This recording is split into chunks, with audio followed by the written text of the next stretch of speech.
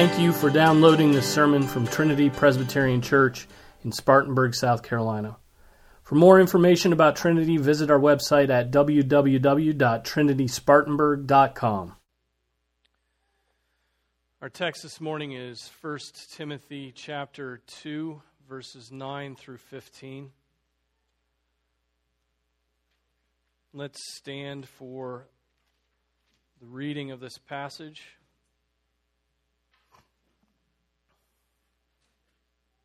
I'm going to go back to the beginning of chapter 2 and read from there.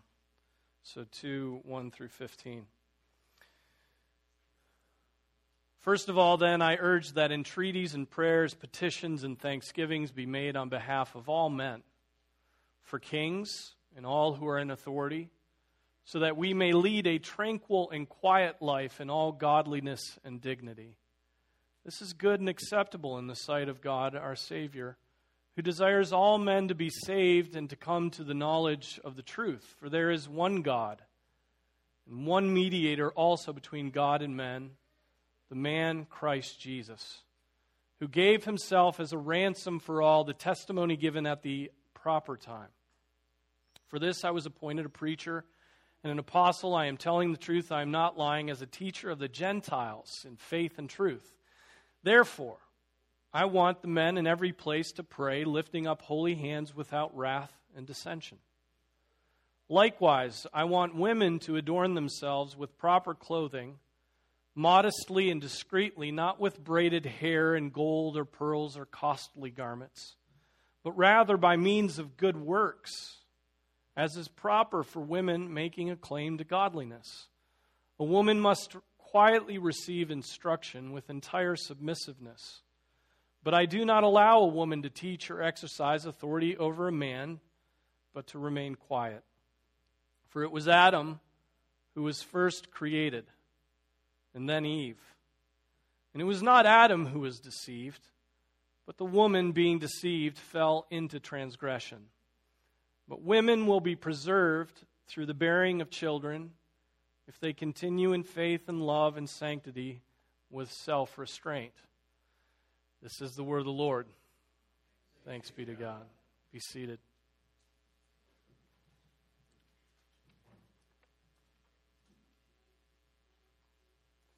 Last Sunday I said this, making the point that this passage, 1 Timothy 2, 8 through 15, applies to more than simply public worship.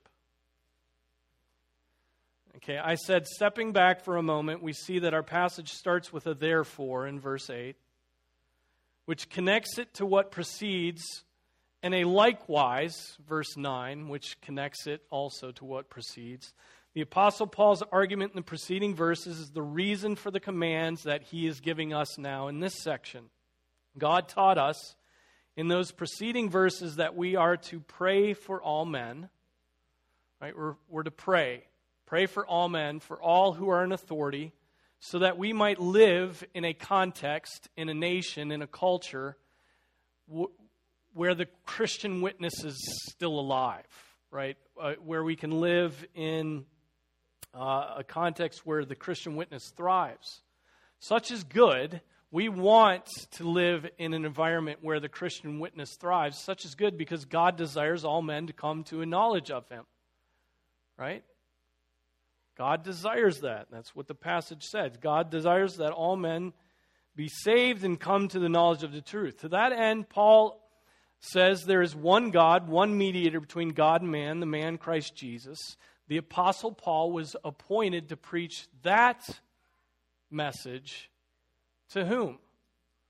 To the whole world, right? To the Gentiles, he says. Out from the nation of the Jews like he was, out to the world, to the Gentiles. The context then is one not simply of private worship, but this, worldwide Christian witness. That is the context of this passage. And that's important. That's important when we come to this text. He says, pray for all men, that all men might come to a knowledge of God, and then he connects the commands of verse 8 through 15 to that command. Many people want to limit these verses to public, corporate, Lord's Day, Sunday morning worship only. Though the immediate context of the passage is the one that I just said, worldwide Christian witness. This passage, what the Holy Spirit is teaching us, is the context of which the Holy Spirit is teaching us is the witness of the Christian in the world, not merely limited, but not excluded from the sanctuary, right? So it's the whole world. It's everywhere. It's every place. Okay, now why do people want to limit this passage to public worship? That's the question. Because to say things about manhood and womanhood that apply outside the church or the home, right, that apply outside the church or the home to society in general, right, is seen as absolutely crazy, is seen as actually sabotaging our Christian witness. If we say there's something to masculinity and femininity that's good, and it applies to society in general beyond just Christian homes and Christian churches, then, Christians get really uncomfortable at that point.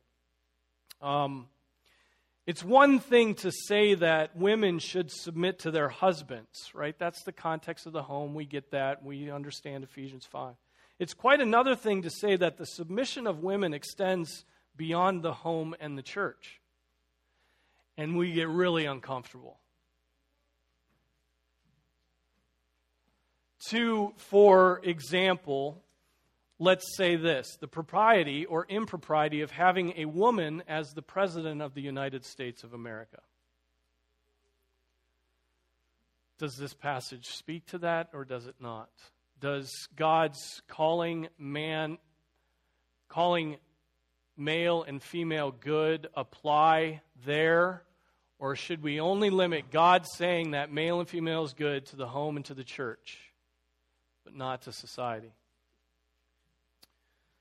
But looking ahead just for a second now to prove even more that the case that Paul is in the Holy Spirit. I'm not even going to say Paul here because this is the Holy Spirit speaking to us. This is God who wrote these words, okay? The Holy Spirit here is teaching us that this worldwide witness, this worldwide imprint is clear by where it goes to in the second part of the passage. I don't intend to focus on that, but we'll see where it goes. When Paul states that women should not teach or exercise authority over a man, but to remain quiet, what is the ground of his argument? The basis of God's prohibition is grounded in two realities. The order of creation, for it was Adam who was first created and then Eve. The order of creation that happened prior to the fall, the order of creation that happened before everything went bad when Adam sinned. The order of creation, okay?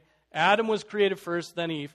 And the other ground that the Holy Spirit gives for the prohibition on women exercising authority over men is this: woman's greater susceptibility to temptation.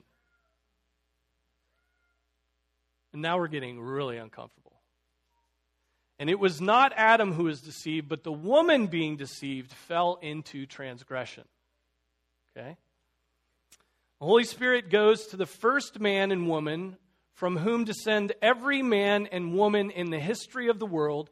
If the Holy Spirit had gone back only to say the time after the fall, like the temple order, right? If the Holy Spirit had just, here in this passage, had made his arguments and said, well, look at the temple. Only men ruled in the temple, and so we should only rule that way. But this is not the case. He goes back to creation, all the way to the start. And that is significant. Why is that significant? Because this creation order is a creation ordinance just like marriage that has application not simply to the context of public worship, but to the very structural, foundational, operational reality of male and female everywhere. It's the way God made the world, not just the church, not just the home. The general principle of Scripture is this: men are to lead, and women are to show deference to men. Why? Because Adam was created first, not Eve. That order, that woman was created for man, not man for the woman. Woman was created for the man, not man for the woman. That's Scripture. That's the Holy Spirit who says that in 1 Corinthians 11. That order was imprinted onto God's world. Here's how the Apostle Paul puts it in 1 Corinthians 11, verses 7 through 9, perhaps the most offensive verses to our modern sensibilities in all of Scripture. 1 Corinthians 11, 7. Man is the image and glory of God, but the woman is the glory of man. And we're like, oh, man, that's terrible. For man does not originate from woman, but woman from man. For indeed, man was not created for the woman's sake, but woman for the man's sake. Now, these are cataclysmic verses. The one that we're focused on in 1 Timothy, that in 1 Corinthians 11, will destroy any paradigm of sexuality that you've ever been taught by a dead, dying, God-hating society. And they hurt. They're like, I mean, how am I going to tell my wife this? I mean, how am I going to tell, how am I going to confess my sexuality now in my workplace? It's going to cost me my job. Now, yeah, again, those when we're raised in a feminist morass, we find these teachings unreasonable, we find them offensive, and we've never been taught such teaching in the church because the church has simply compromised and cast a longing eye to the world. The feminism of the church has limited God's application. Listen to this. This is written large in the PCA's Ad Interim Study Committee on Women in the Church. Okay? The feminism of the church has limited God's application of sexuality to the home and to the church. Right? And that has been led by complementarians. Okay? That has been led by them. But what if I said that God's archetypal fatherhood has been imprinted on creation, and that order is good everywhere, right? It's good, and it has application in the home, for sure. It has application in the church, without a doubt, and yes, in the public square, in society, in culture, it has application. It is this teaching that there is a creational difference that is good, but there's a creational difference between men and women that is motivating us to put in place our statement on selective service. Right? If we limited the differences in the sexes to the home and the church, such a statement would make no sense, right? I mean, we're saying to our culture, you misunderstand male and female. We know what God's Word says, and so we're going to make a statement about what you should believe and what we are going to hold you to. Right? So we're in our church, perhaps, you could vote it down. Go for it. You could vote it down. But we're considering making that statement that men are to defend women, and that's based on the fact that Adam was made to protect Eve. That's a good thing. It's a good thing. It's a God-honoring thing. But if we think that sexuality only applies to the home and the church, then why are we making any stinking statements about what society does? We wouldn't. God teaches us that it is important that Adam was created first, and then Eve was created as a what? Helpmate to the man. And that woman was created for man and not man for woman. All of which is pre-fall, structural, paradigmatic, archetypal. Okay? All those words mean the same thing. They just mean foundational. Right? Significance. Well, since God has taught this, we must believe it, live it, and confess it before a dead and dying world hell-bent on hating what God has called good. Hell-bent on saying, no, God, you are wrong. And hell-bent in very specific ways like, God, I don't care you made me male. I'm female. Right? And then protecting that right. So our society is putting forth their decrees, and the church just says, we'll just limit sexuality's application to the home and to the church. You got to be kidding me. But I'm getting ahead of myself. But this passage, I think if you went to 90 of 100 Presbyterian churches, the first statement when you come to this passage would be, this passage is limited to public corporate worship of God.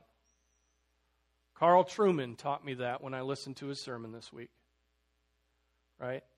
And I think it's just an absolute disregard of the context of the passage, the immediate context of the passage, what's stated in the passage, the theology of what's stated in the passage, and all it's done is to create a safe space where you can talk about sexuality, but not the hard stuff, like, would it honor God to have a woman president?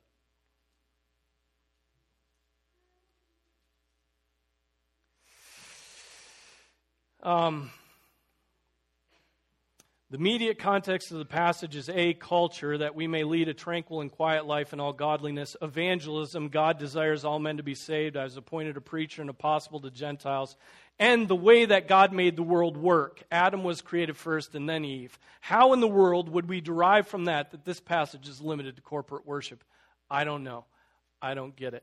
I understand what motivates that view, but you cannot get it from this passage. Okay?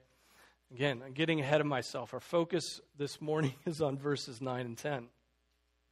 Paul says, likewise, and the likewise is there because he's just commanded the men. He said, I want men to lift holy hands without wrath and dissension in prayer.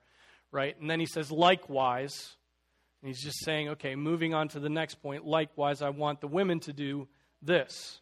Likewise, I want women to adorn themselves with proper clothing, modestly and discreetly, not with braided hair and gold or pearl or costly garments, but rather by means of good works, as is proper for women making a claim to godliness. All right, so like I said before, were commanded to do one thing, and perhaps we could see that praying without wrath is men tend toward anger. And so Paul's like, don't be angry men, be prayerful men who are unified. Well, likewise, he goes to where women are tempted now. Right? He goes and exhorts the women where they are tempted. And of course, modesty in clothing only applies to corporate public worship. I mean, come on. Again, you see the absurdity of making that claim of this passage. Part of godliness, yes, both for men and for women, but particularly for women, is modesty in clothing. That's part of godliness. This is Scripture's uniform testimony. 1 Peter 3 makes the point that women should not think about external things. Right? They shouldn't be focused on external things, but internal. Peter puts it this way. The Apostle Peter, your adornment must not be merely external. And merely is not there. Okay, it merely was added by the editors of the NASB. So it says your adornment must not be external. braiding the hair and wearing gold jewelry or putting on dresses, but let it be the hidden person of the heart, with the imperishable quality of a gentle and quiet spirit, which is precious in the sight of God.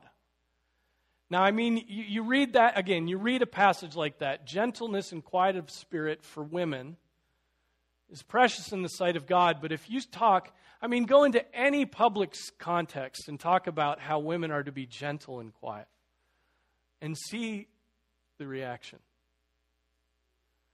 But it's precious in the sight of God. It's precious in the sight of God. It's hated. It's militated against by our culture. Brash and loud women rule the day. And the brasher and louder, the better. Right? And men cower before a brash and wicked woman. Okay? And yet we know what is precious in the sight of God is a gentle and quiet spirit. And that spirit, part of that gentle and quiet spirit is in the way that that woman clothes herself. A temptation faces women particularly. I'm not a woman. I'm not speaking from experience. I'm just deriving what I see in Scripture.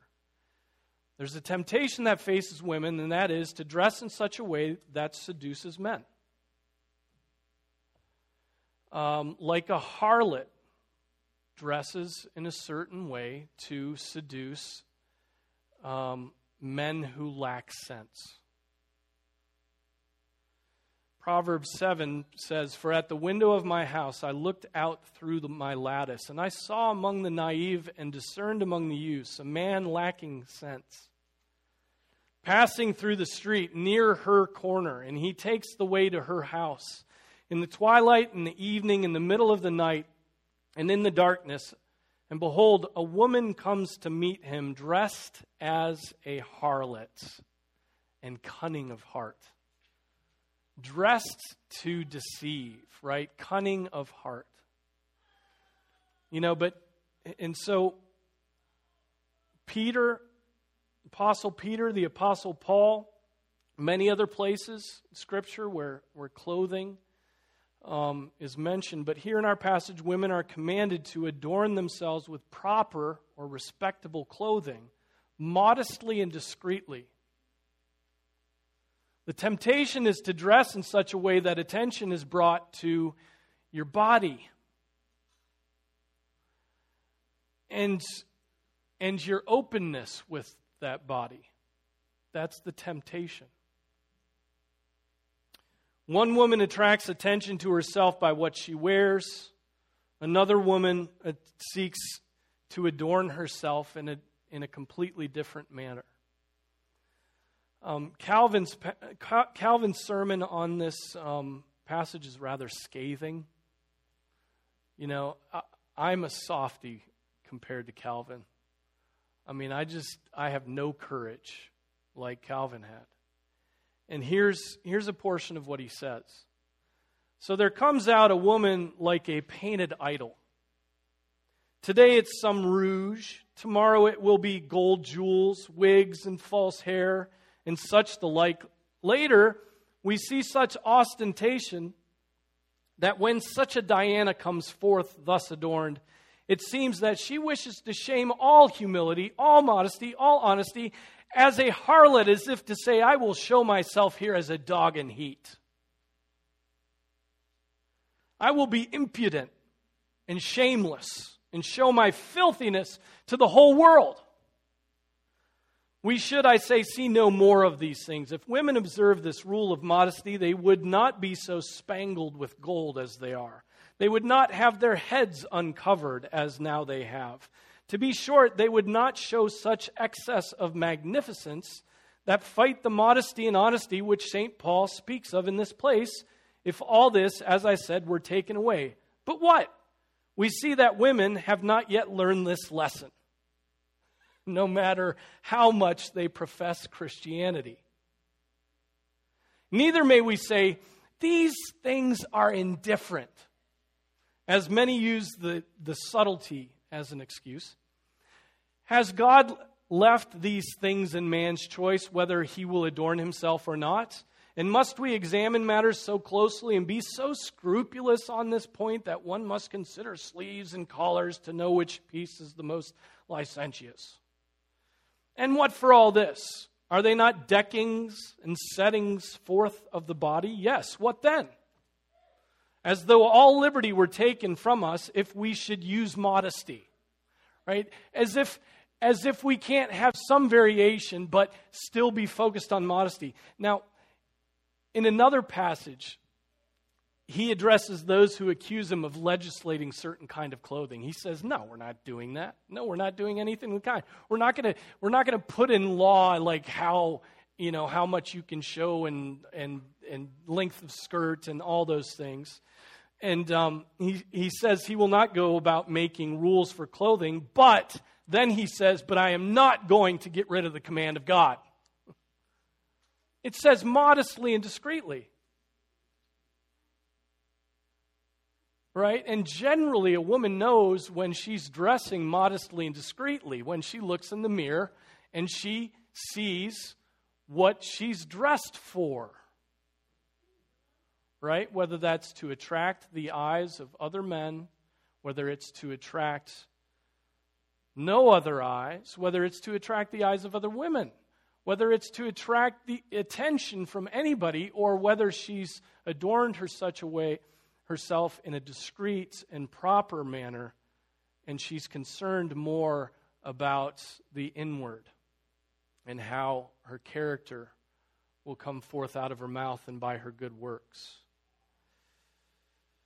He will not, and so, no, we don't go out making rules for clothing, but we don't jettison the command of God. It is the same today. When a woman has gotten used to power, the power and attention she receives from dressing immodestly, she does not like Scripture's command to dress modestly and discreetly. And so when the topic of modesty comes up, she accuses those who use their discernment in such areas of legalism. But it is not legalism to keep the commands of God. It's not legalism to keep the commands of God. It is love toward God to keep His commands and His standards. Legalism would teach us that we can't be saved unless we dress like an 18th century American homesteader. And that's not true. Obedience teaches us that God delights in chaste and reverent behavior. And it is still faith that saves us. We're still saved by faith. But God desires you to live modestly. Now, you will often hear it said of this passage that it's opposing a particular new style that was appearing in the first century in Ephesus and other cities. Carl Trueman explains in his sermon on this passage, he says, in ancient Rome, as I think in modern society, alongside this independence politically and socially and financially, there was also a moral independence that grew up that exhibited itself in promiscuity. And we know that the new woman, and that's a category that he defined, the new woman of the first century, dressed in a certain style to indicate her availability, her promiscuity. And then he says, we live in strangely similar times. In other words, the passage is explained to as don't wear the uniform of the new woman who is using that to broadcast her promiscuity. I think there's truth to that statement, but we should not let that interpretation take all the teeth out of the passage, right? If you somehow avoid that one uniform, you're living discreetly and modestly, or you're clothing yourself discreetly and modestly. It is not merely the avoidance of that uniform that is commanded here, but rather there is an excess to be avoided when women approach their appearance. A woman may wear jewelry and remain modest and discreet. A woman may also wear jewelry in such a way where the opposite becomes the message. A bull's ring in her nose. Right? gauges in the ears, tongue piercings. They're all meant to convey immodesty and indiscretion, right? So those things, it can. Our society has its methods of broadcasting messages through what we wear and how we use our bodies. But femininity, the female femininity, is to be marked by its proper adornment. And then there is this final point. Rather than be fixated on outward appearance via clothing, apparel, jewelry, hairstyles, a woman should be adorned with good works. An adornment clothed with good works. Now, what kind of good works? What in the world are we talking about here? What kind of good works? Well, the kind of good works, think of this. Later in the book of Timothy, chapter 5, if you flip over there, there's a passage about honoring older women. And what it does is it says, look, if they've lived a life like this, then that woman qualifies for the widow's list. She's a godly woman, and the church is going to take care of her. And so we find out in that passage what godly femininity is in 1 Timothy 5. So we find out there the good works that femininity has been made by God to do. The kind of good works that a woman would do that would allow her in her old age to qualify. A widow, this is 1 Timothy 5:9. A widow is to be put on the list only if she is not less than 60 years old, having been the wife of one man, a reputation for good works, if she has brought up children, if she has shown hospitality to strangers, if she has washed the saints' feet, if she has assisted those in distress, and if she has devoted herself to every good work. So, what you notice about all those things is it's the opposite of the harlot who's trying to attract attention to herself. It's the opposite of attracting to yourself. It's all outward. It's all like focused on everybody else. The glory of femininity is just like the glory of Jesus Christ. Jesus Christ gave up his glory so that he could point to the Father's glory, and so is the woman's glory. She lives for others. That's why mothering is glorious. But femininity was made by God to be a helpmate to others right from the beginning. The glory of femininity, like the glory of Christ, is to live for the glory and comfort of others. Look at the list. It's outward. Wife, bringing up children, hospitality to strangers, washing the saints' feet, so being of use in the ministry of the church in feet washing. It's like working in the nursery, right? It's not feet, though. If she has assisted those in distress, those who are hurting, those who are in hospitals, right? And if she has devoted herself to every good work, so every good thing that God has listed for him. So all of those works are outwardly focused. Immodest and indiscreet clothing and jewelry has the opposite effect. It says, look at me, serve me.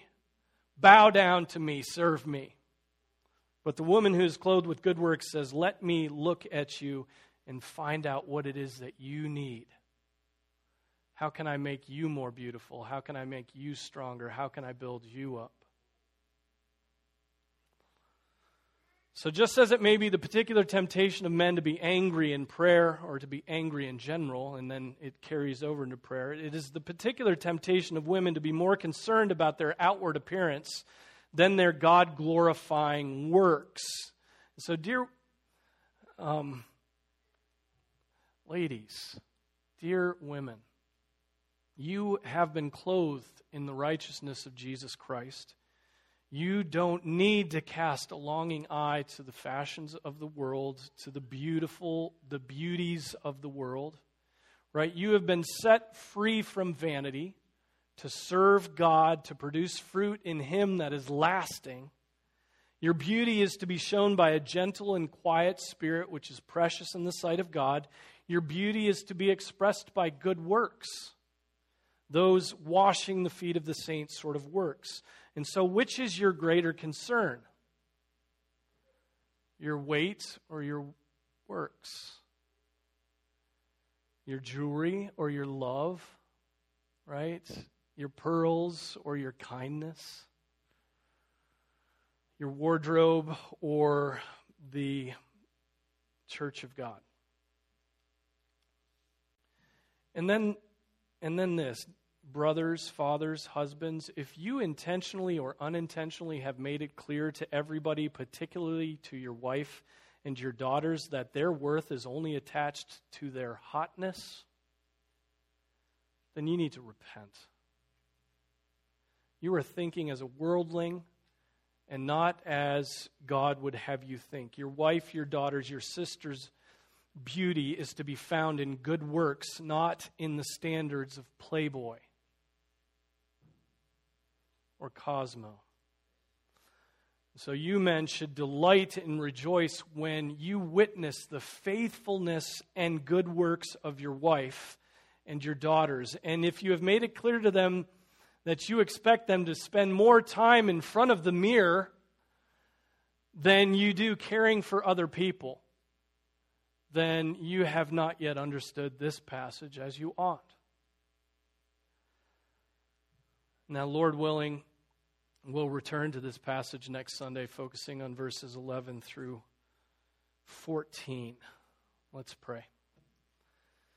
Our Father, we thank you for your word. We thank you for the way that it exposes our sins, the way that it points us toward the cross and the forgiveness of sins in Jesus.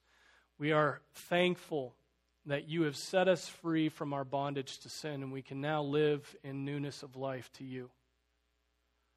We can now leave behind immodesty and indiscretion and anger, and we can live in the power of the Holy Spirit.